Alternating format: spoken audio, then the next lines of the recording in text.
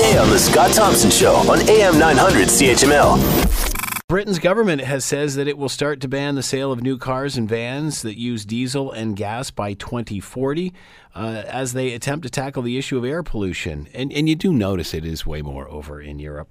France and Norway have also followed similar moves. To talk about all of this, David Booth is with us, senior writer, Postmedia Driving, driving.ca, and with us now. Hello, David. How are you today? I'm very, very good.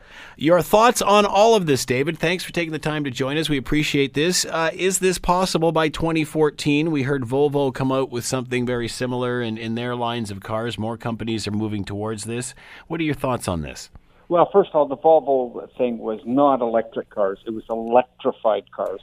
They're basically saying they're going to put mild hybrids in all their cars.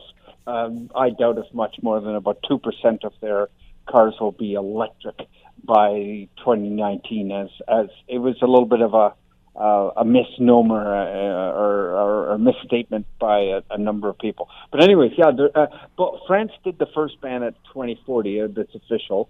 Now England has followed suit, and Norway is putting a huge push into electric vehicles, and it's very much happening right now.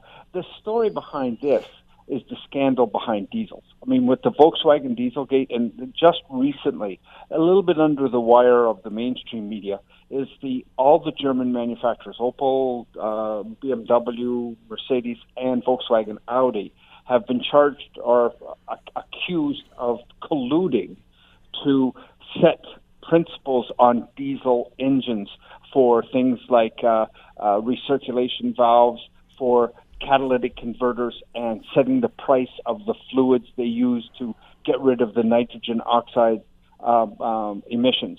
So they've been caught so many times now cheating on the emissions testing that it has given the powers, the environmentalists, a huge amount of leverage to create these bans. If Dieselgate hadn't happened, I doubt very much you would have seen a complete ban of internal combustion engines in France and England by 2040. I doubt it very much. Are the standards generally higher here or there? Is it tougher there or tougher here? This is where it gets strange. The standards on paper are actually tougher there for things, not so much for nitrogen oxides, but for things like CO2, fuel economy. The thing is, the system is so corrupt and has so many cheats in it that when you actually do the math, our system is actually tighter. I have to tell you, I've been investigating the Dieselgate thing for 18 months now, and the whole emissions testing, the whole fuel economy testing, anything to do that with Europe is so corrupt it would make Tony Soprano blush. It really would. It's really quite something. So it's a little bit like the kettle calling the pot black right now. So where does this leave manufacturers as the UK heads towards 2040?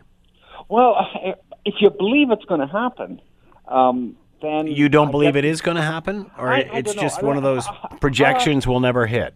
I'll ask the readership a question, or your listenership a question. One, the news says there's an electric car revolution, and it's happening right now. They're very popular. Everybody says so. The second thing that you may have read in the news recently is people are projecting that in less than 3 years, electric vehicles will be are actually cheaper than gasoline-powered vehicles to buy and to own. If this is all true, why do they need to ban gasoline motors? If electric cars are going to be cheaper, better, and there is a pent-up demand for them, you don't need to ban them. They're going to go away all by themselves. We didn't need to ban horse carriages at the turn of the last century to get cars to be popular. The simple laws of demand managed it. So I don't quite understand the ban. They're going to have a hard time. Maybe not in France, maybe not in Europe because they have so many diesels there. But on the other hand, I would love to be a fly on the wall in the conversation where Elon Musk goes to Lubbock, Texas, and tells Bubba he's got to give up his pickup truck. Want to hear more? Download the podcast on iTunes or Google Play and listen to The Scott Thompson Show weekdays from noon to 3 on AM 900 CHML.